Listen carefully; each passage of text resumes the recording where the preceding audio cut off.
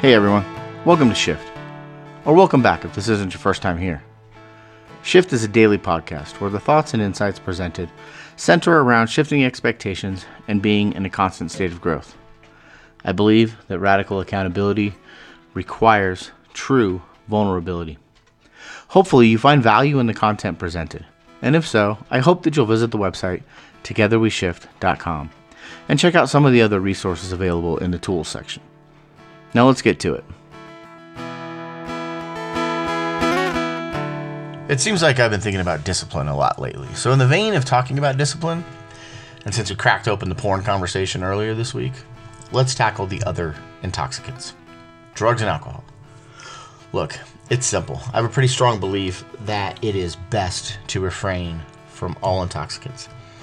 And I don't suggest this from some moral high ground or religious doctrine. I'm a recovering alcoholic. I've drank my fair share from the age of 16 till the time I was about 30. Yeah, about 30. Maybe 28, 29. So I certainly don't come from a place of teetotaling and telling you that it's never good, it's not good, you should never do it. It comes from a place, for me, of having lived that lifestyle and having not lived that lifestyle, and finding that a intoxicant-free lifestyle gives me leverage and efficiency. Because time, as I've talked about before, is an irretrievable asset. You can make more money, you can grow more food, you can purchase and replace material things. Time, however, clicks by, cannot be recreated or retrieved. Intoxicants in any form alter your mental state. That's why we use them. And that's backed by data. And more often than not, not always, but more often than not, they're going to challenge your ability to make conscious and sound decisions. It opens a door for people to make poor choices. And anything that opens the door for people to make poor choices isn't good. It's not the best for you. And over time, those choices multiply. You don't have a second chance to experience that moment again, to make that choice again.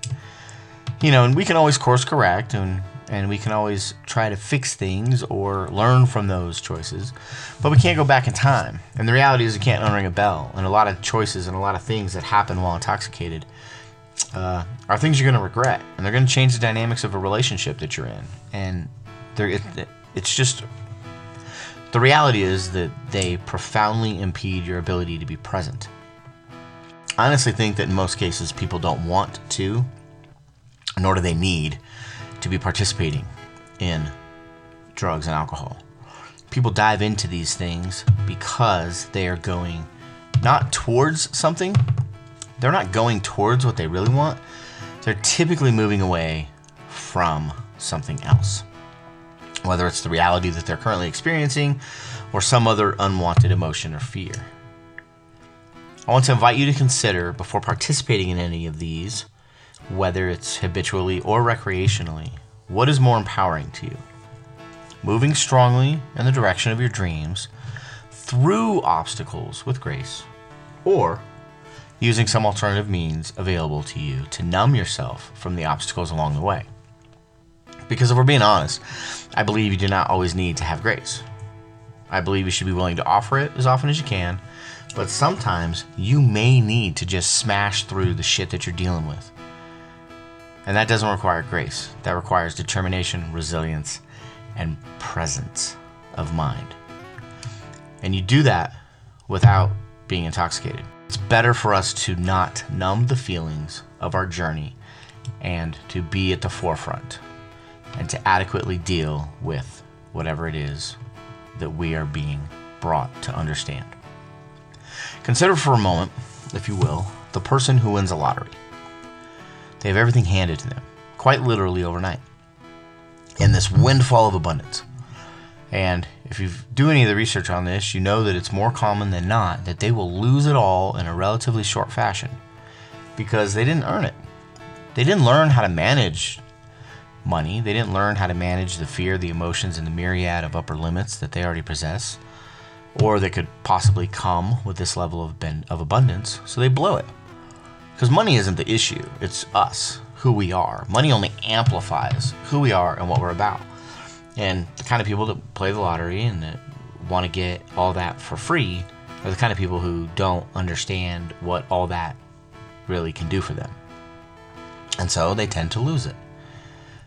I think this is a great allegory to how most people experience drugs and alcohol. When you choose to partake in these vices, you aren't dealing with the things that you need to deal with in a clear and present state of mind. And so the abundance you seek comes to you, or when the results of your choices comes to you, the challenges, the things and the fears and the anxieties that you've numbed yourself to along the way, they are still going to exist. And they will still need to be addressed.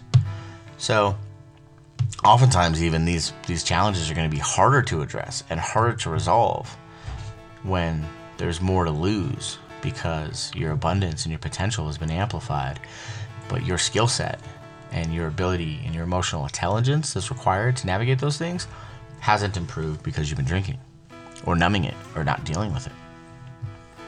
So sure, you could have the occasional drink. Maybe. I mean, look, when I was drinking, I loved the smell, the taste, and the ritual of whiskey. I loved learning where they came from, how they were distilled, the oak barrels, the rye, the all of those things are fascinating to me and a part of the process. And it was enjoyable. And I understand that. And I think people are capable of having a drink and moving on. But if that isn't you, or that isn't your experience, then don't engage in it.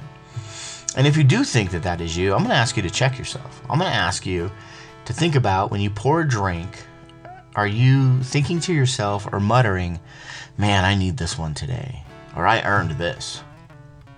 Because that would tell me that you have challenges in life that you feel like that drink is going to help you deal with.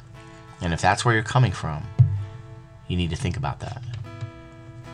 Because you may just be pushing away the negativity in an unhealthy way. So I would just invite you this week to take a look at how are you using alcohol, drugs, food, sex, any of those things. Are you using it in a healthy way? And if you're not, no judgment, only grace. Take a look at the reality, decide to handle it, and then do what you need to do based on the answer.